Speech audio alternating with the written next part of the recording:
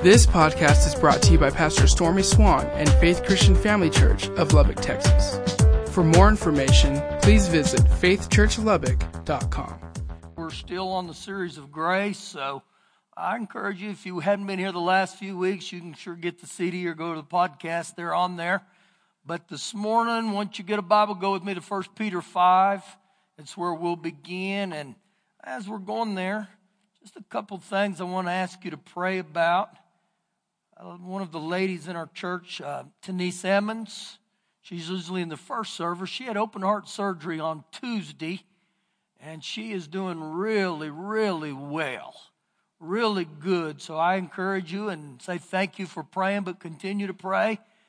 And then this is tragic.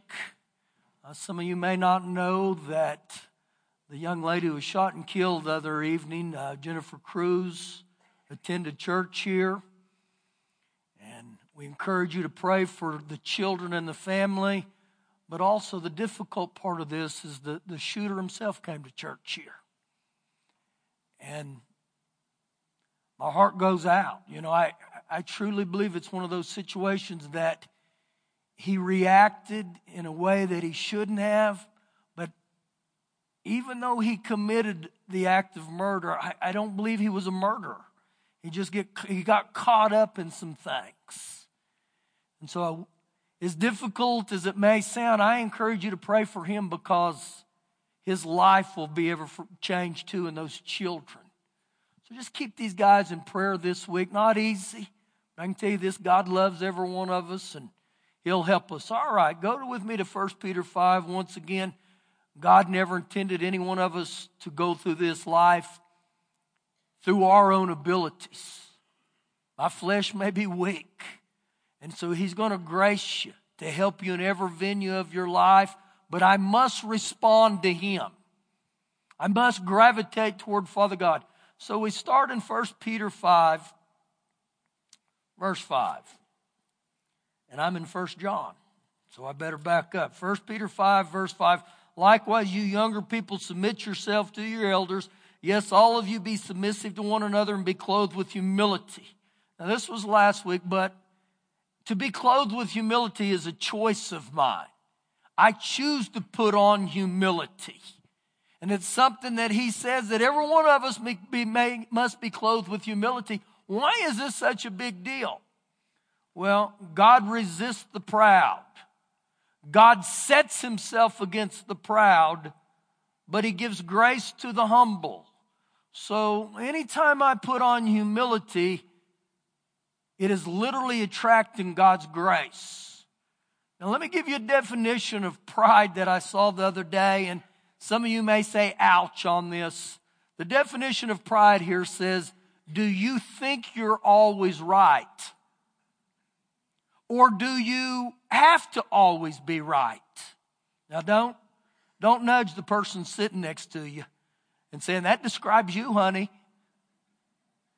Well, think about this, guys. If you operate in that arena where you think you always have to be right, you're prideful. And if you continue to live that way, I'm going to tell you, God will humble you in any way, but that's a source of pride that you've opened yourself up. To help you with that a little further, the only person that's always right is Father God. Now, once again, none of you in here, including myself, spell my name capital G-O-D. Now, some of you think that's how you are. Not. So understand, anytime you have the aroma of pride in your life, remember the illustration last week, God sets Himself against us. It's the only place in the Bible where God does this to mankind. Because when I get over into pride, it's a form of arrogance that was birthed from Lucifer, Satan, the devil himself. And so when I wear that, it's like God saying, man, you smell like the devil. But He gives grace to the humble. Now we keep going. Therefore, humble yourself under the mighty hand of God, that He may exalt you in due season. So anytime that I humble myself and say, Father God, I come to you. I cast my care upon you. It says that he's going to exalt you in due season. And then he says, casting all your care upon him, for he cares for you. So none of us in here were designed to carry the cares of this world upon us. To think, I'm strong enough to do this. I'm a grown man, I can do this. It's a form of pride. You're not called to do that. Now we go a little bit further today. Verse 8. Be sober, be vigilant, because your adversary, your opponent, the devil, walks about like a roaring lion, seeking whom he may devour. And so we're going to discuss today the two words, sober and vigilant. But first of all, you got to understand what he just said there. Because your adversary, my adversary, the devil, walks about like a roaring lion, seeking whom he may devour. John 10:10 says the thief, the devil, comes only but to kill, steal, and destroy. So understand this. The devil's goal in life for every one of us is to steal, kill, and destroy in any way he can. Any form that he can. Now, I said this in the first service that I saw a statistic the other day through Barna's research that literally shocked me. That 40% of all Christians, not of human beings, 40% of all believers only believe that there's a devil that is actively out against us. Let me help you with that today. The devil wasn't birthed in Hollywood. He's just not some fictional character that runs around this earth poking people in the bottom.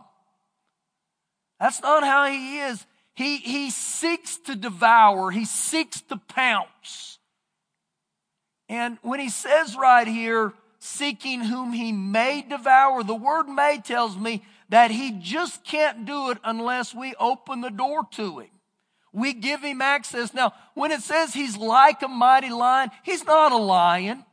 But he uses the same tactics as a lion, which means he'll go after the weak spiritually. He'll go after the young spiritually. He even goes after ones that become very isolated. That's why it's important to be here at church. That God loves when we come together. There's powers in numbers. So to really get this about being sober and being vigilant, we got to understand what those words mean. And I believe truly in this passage that when I understand what it is to be sober and to be vigilant, it's part of my armor of grace.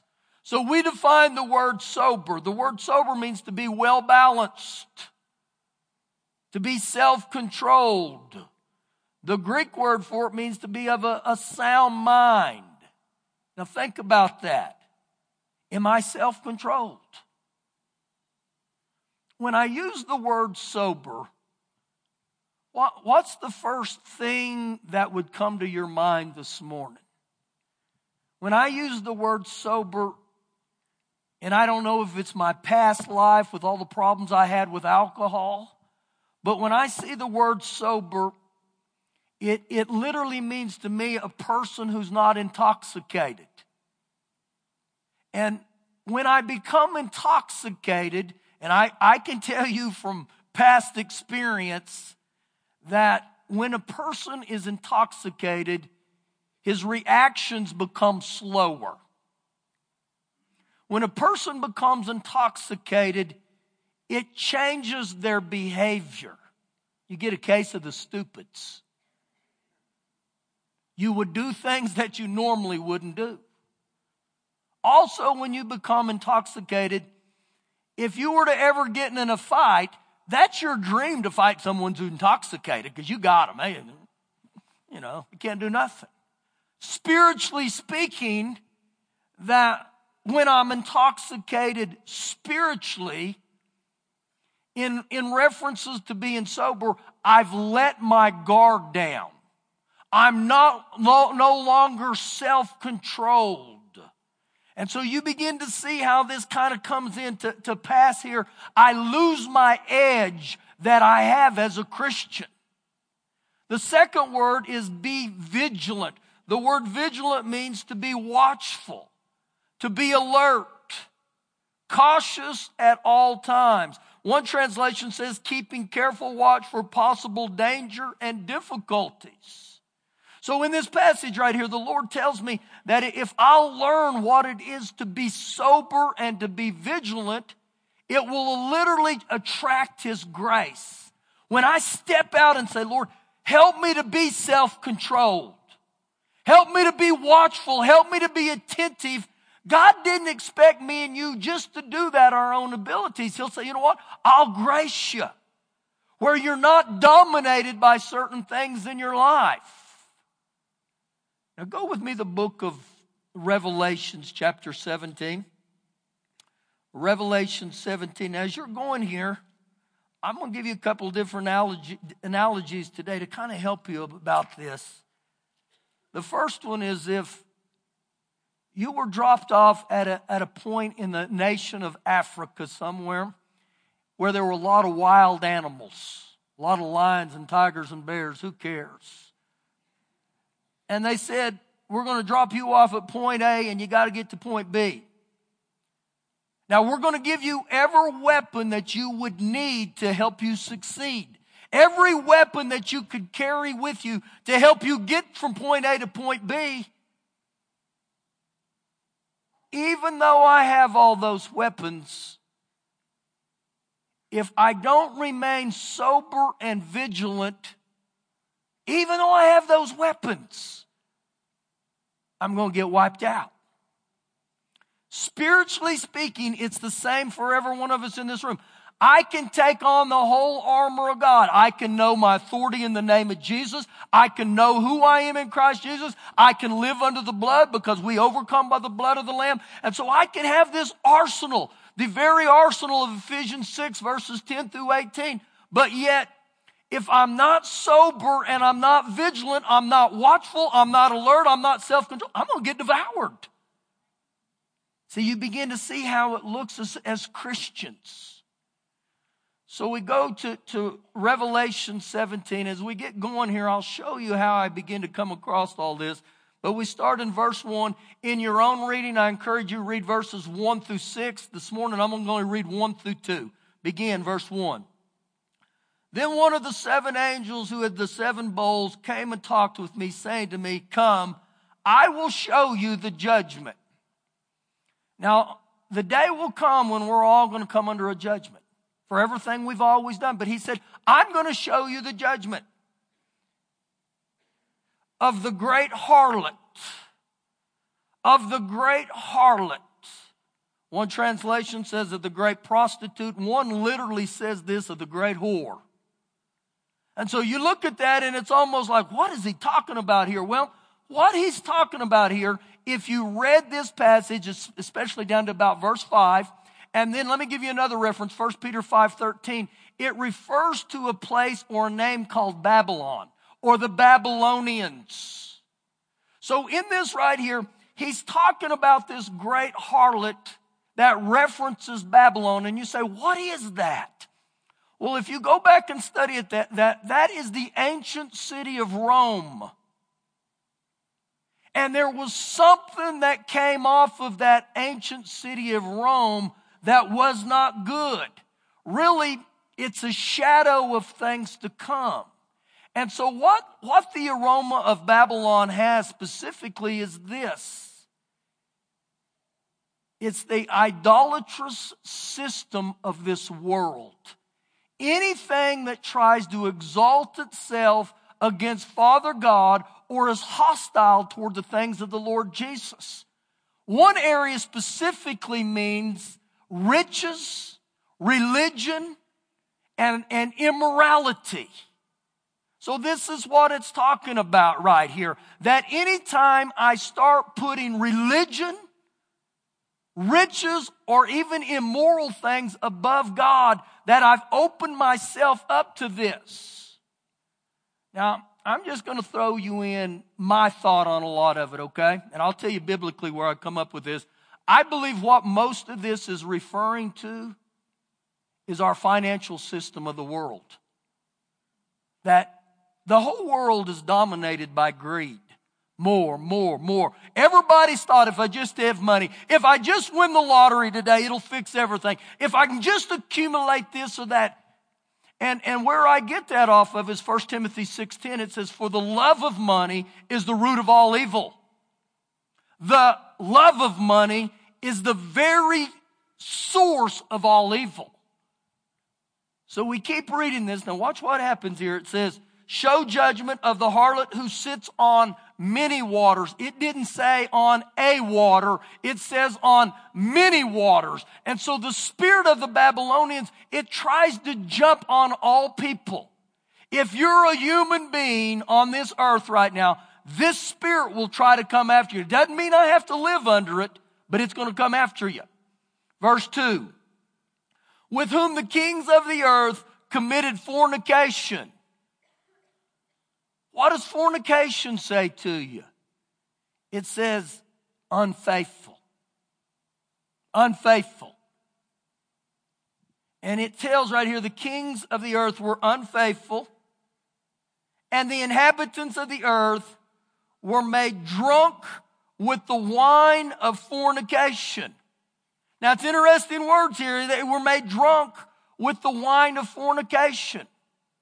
So literally what this is talking about is the people of the earth became intoxicated with the cares of this world, with the riches of this world, and with the pleasures of this world. See, that can come after every one of us. Now don't show your hand right here, but how many of you are really burdened down right now with the cares of this world? I mean, just bombarded by you. You say, I just can't get away from it. How about the riches of this earth? How about the pleasure? We're dominated by pleasure. See, there's nothing wrong with that until it starts intoxicating us. And even within the body of Christ, even within Christians, we take on the appearance or the form of Christian while being intoxicated with the things of the world. And so this passage right here, it begins to tell us that anytime I become dominated with these addictions, they are designed to weaken my focus with God. They are designed to pull you away from God. And they're very subtle. Very subtle. The things that the devil uses in this world, they don't just reach up and pop you in the head. They just gradually begin to pull you. Begin to pull you. You know how it began to pull me? Just gradually. As a 12-year-old, I took my first drink of alcohol. And as a 12-year-old, I would have never dreamed where it ultimately led to. 5 years later, just real subtly, I'm now a teenage alcoholic. And this is exactly how the devil tries to move in every area. It starts out, well, what's the matter with a little sin? Long as it's just every now and then.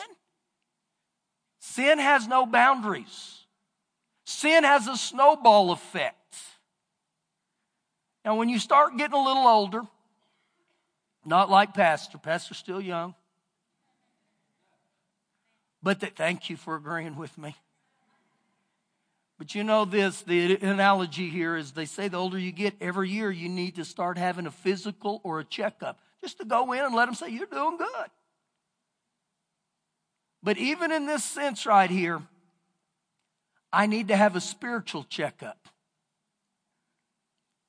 A spiritual checkup on how sober and how vigilant I am.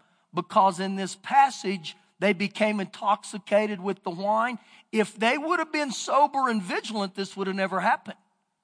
And so when I look at the word sober and vigilant, the checkup I've got to have spiritually is this. Right here, listen real close. What do I thirst for in life?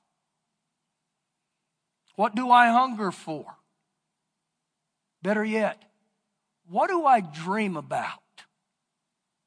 What do I dwell on the most time in my life? See, answer that to you. Because a lot of times it will begin to locate us. And ultimately what happens is it goes from enjoyment to excessive. God's not against me playing golf. God's just against me playing golf when I become dominated by it.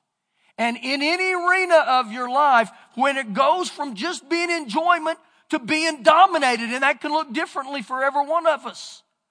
But once again, spiritually, if I say, okay, Father God, I need you to grace me in this area to remain sober and vigilant so this stuff doesn't happen to me. Self-controlled. Go with me to the book of Ephesians chapter 5, and this will begin to explain some of this for us.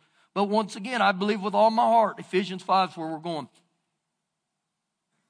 When I make the step to say, Father God, I want to live sober. I want to live vigilant. He doesn't expect you and me to do that on your own. He never expected me to live self-control on my own. He says, listen, I'll grace you in that area if you'll purpose in your heart to go in that direction. So we begin Ephesians 5, verse 15. See then that you walk circumspectly. See then that you live careful, not as fools, but as wise. See, to live sober and vigilant, that's wise.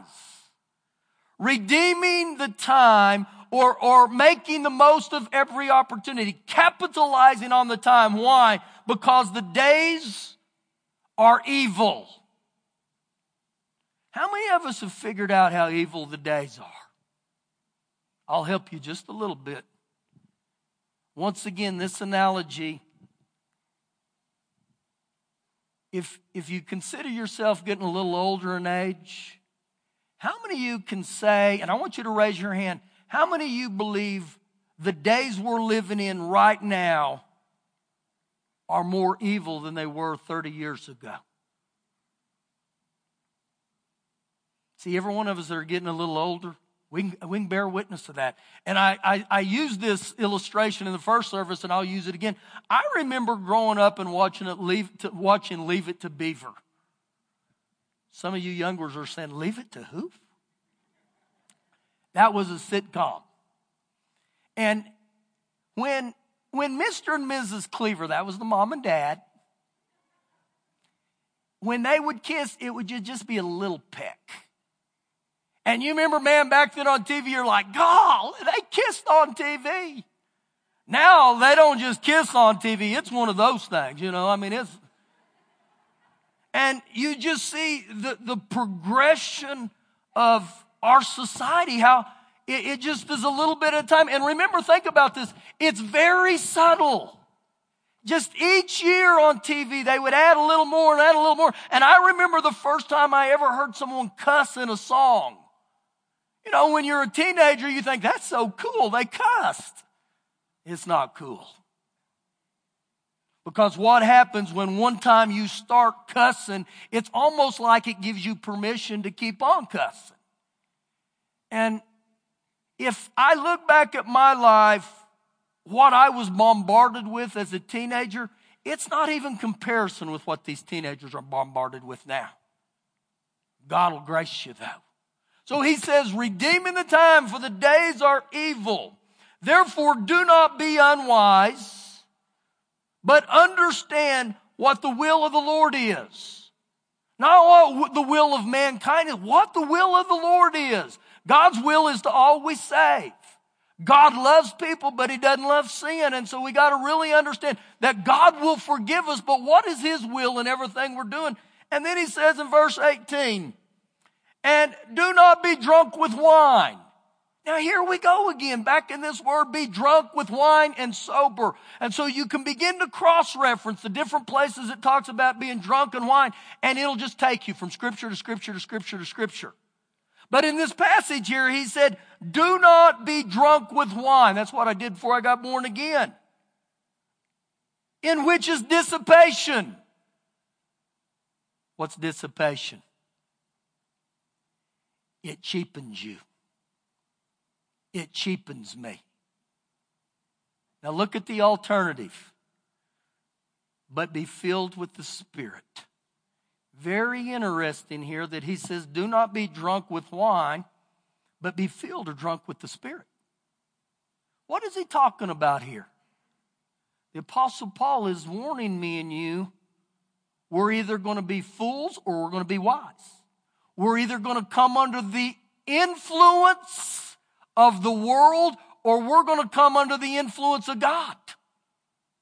And this is the design right here, that something's pulling at every one of us all the time. And it's the spirit of Babylon trying to pull you and trying to pull you. But I found in my own life, when I make time for God, God will be a part of my life.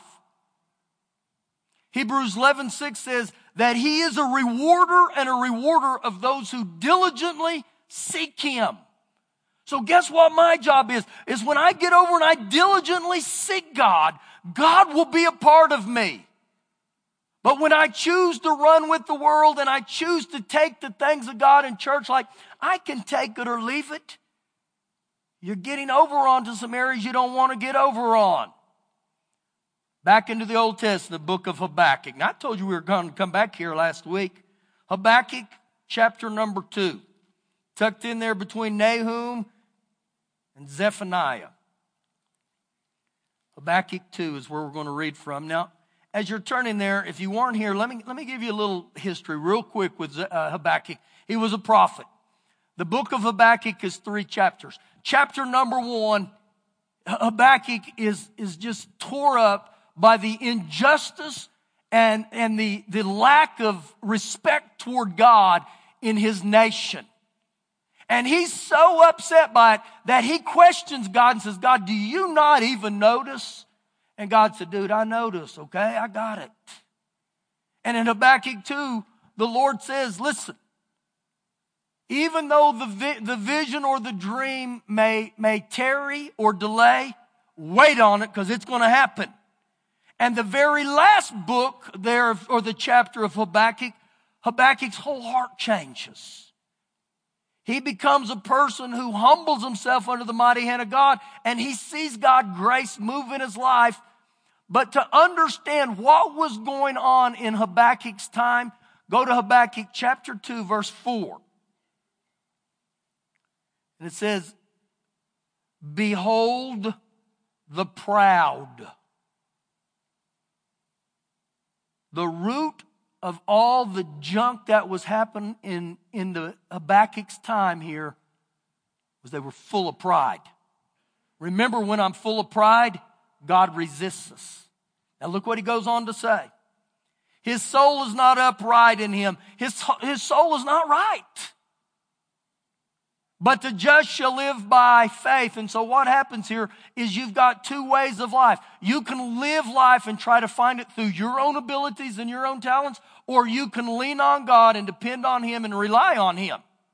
So what happens here is in the very next few verses here, Habakkuk lists the qualities of the Babylonians. They're referenced right here in this book. And remember, when we talk about the Babylonians, we're talking about a spirit of the world that comes after people. So we begin to pick up in chapter 2, verse 5. Indeed, because he transgressed by wine. Indeed, because he sinned because of wine. It could have literally been because they got drunk, or figuratively, they became intoxicated with the things of the world. Now, the Amplified says this, they sin because of wine and wealth. You know what a wealthy person does? I don't need anybody. I got everything I need. And they become very arrogant. And look at this, because the Word of God right here will show it. He is a proud man. He is an arrogant man. Do you know even a drunk can have the characteristics of prideful? A drunk will say things that he would never say. A drunk will become very belligerent. And so right here, he's listing the qualities of the Babylonians. Look where this goes. And he does not stay at home, because he enlarges his desires or his appetites as hell, and he is like death and cannot be satisfied. He can't be satisfied. So what he begins to compare here, the man who's prideful and becomes intoxicated with the things of the world, his desires become of that of hell, and his appetite becomes that of death. Now think about those two words. What's the opposite of hell? Heaven. And what's the opposite of death? Life. Life. So in this passage here, we've got to understand, I can't get sucked in by that. I can't get reeled in. And you say, what is that? So, 1 John chapter 2, verses 15. It says, these are the things of the world. Verse 16 says, all that is in the world, listen close to this, is the lust of my flesh, the lust of my eyes, and the pride of life, which are not of God, is what it specifically says. So the spirit of Babylon has to do with, there's a lust that comes after every one of us.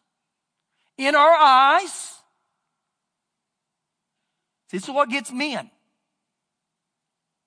Men fall in love with their eyes, women fall in love with their ears. And one of the biggest distractions, one of the biggest fishing baits that the devil has to offer right now, and this isn't just toward men anymore, but more so toward men, is that of pornography. That he casts it out there, and you begin to see that stuff with your eyes. And you know what he does? He'll reel you in. The lust of my eyes. It's real. I realize how real it is. But if I'll live sober and vigilant and say, Lord, you got to help me. I don't want to live like. What about the lust of my flesh? The stuff that dominates my flesh. And then that stinking root of pride again. Go with me to Matthew 26. Ooh, I better move. Matthew 26. Now listen to me. When he lists wine there, I don't believe he's just talking about alcohol. Could be. I believe he's talking about anything in this world that tries to intoxicate us. To break my focus on God. And I will tell you this, as long as you're on this earth, you're not exempt from it. You'll never be exempt from that spirit that'll come after you. It'll try every day. Every day. Remember, the devil, he's looking to pounce. He's looking to pounce any way he can. Now, in this passage here in Matthew 26, this is the most intense time of Jesus' whole life. What happens with me and you when life gets real intense? If we'll look at what happened with Jesus and what he does, we can learn from this. Matthew 26, verse 36. Then Jesus came with him to a place called Gethsemane, and he said to his disciples, sit here while I go and pray over there. And he took with him Peter, the two sons of Zebedee, and he began to be sorrowful and deeply distressed. Now this is Jesus. Jesus is sorrowful and deeply distressed. I'm telling you, life is not easy for the Lord Jesus.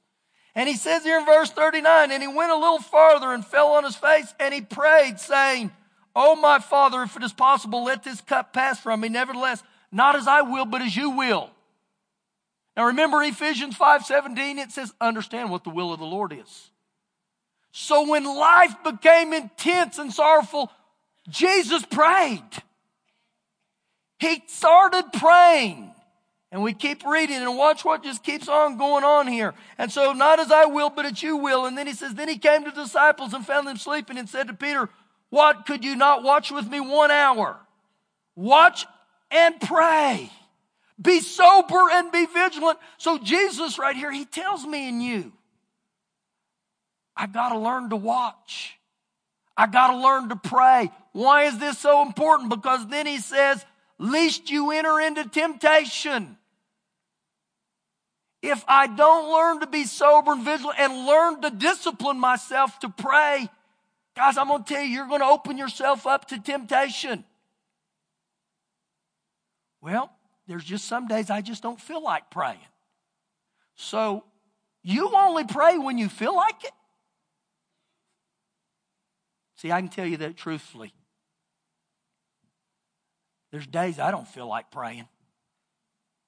There's days my flesh says, I don't want to pray. It pouts. But part of being watchful and diligent and sober is I say, I'm going to make time to pray every day, even when I don't want to. And that's where the grace of God will kick in. God will say, if you'll begin to draw near to me, if you begin to seek me diligently, then I will grace you. See, too many times we have this thought, well, if I just feel like it, if I just had Holy Ghost goosebumps, I would go pray. Well, that doesn't happen very often.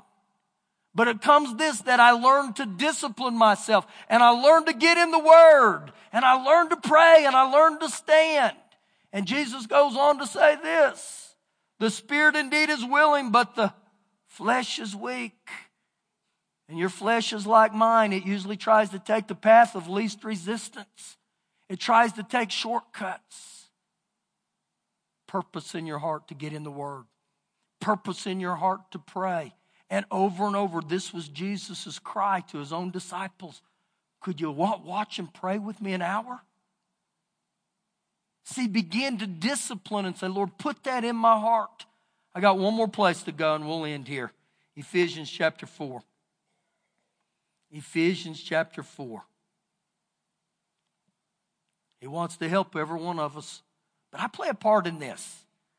Too many times we just think the things of God will just fall out of the sky right on us. It's not going to happen that way. How many of you make appointments every day to eat?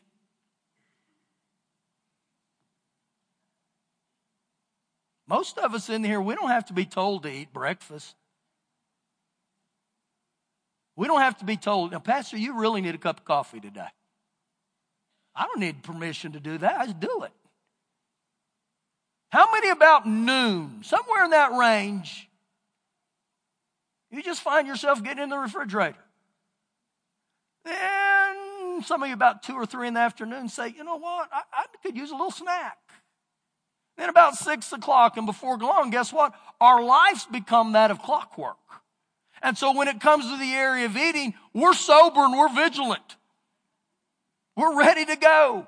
But see, this is how it becomes spiritually that I say, you know what? And you can go back and look at the man Daniel in Daniel chapter 10. It said that he prayed morning, noon, and night.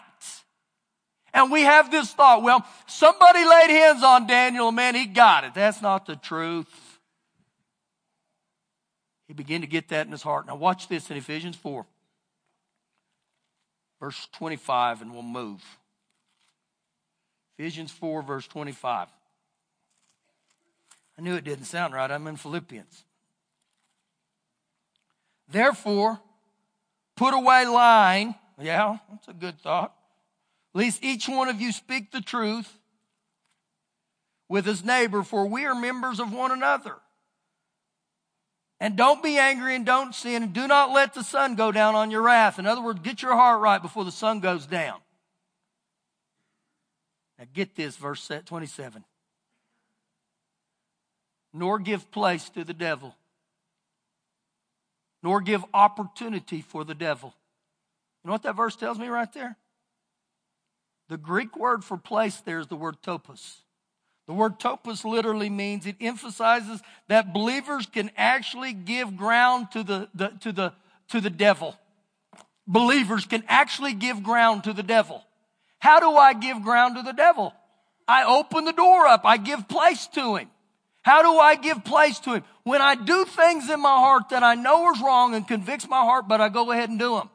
How many have ever done that? I've done that recently. The only thing I can learn to do about that is I repent from it and I say, Father God, help me. I don't want to do that stuff. But if you're constantly giving place to the devil, before long he gets what we call a stronghold and he begins to dominate you in an area. Every one of us in here have probably been dominated by something in our lives. God will set you free, but you got to quit giving place to the devil. What does that look like, Pastor? Well, guys, for me in my own life, I quit running around the bars. I knew I had to stay away from them. I'm going to tell some of you this, and this is how the Lord spoke to me years ago. I don't mean this to hurt your feelings. This is how God deals with me at times. You know why he deals with me? Because I can be very stubborn and hard-headed. Years ago, God said this to me. He said, you're addicted to stupid people. Just like that, I promise you. And you know, in my Einstein mind that I have, I thought, oh, what are you talking about, Willis? Now, what are you talking about, God?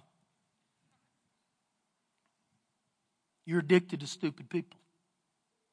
Now, I don't mean that toward people just in a whole, but listen. When I continually run around people that I know every time I'm around them, I'm going to get in trouble. Every time I'm around Billy Bob, I know what's going to happen. We're going to get drunk. And as difficult as that was for me, you know what? I had to quit opening the door to the devil in that area. And that's some of you's problems. You run with Lucifer Jr. and he influences you. And we give into that. And you say, but Pastor, I grew up with those people. I did too.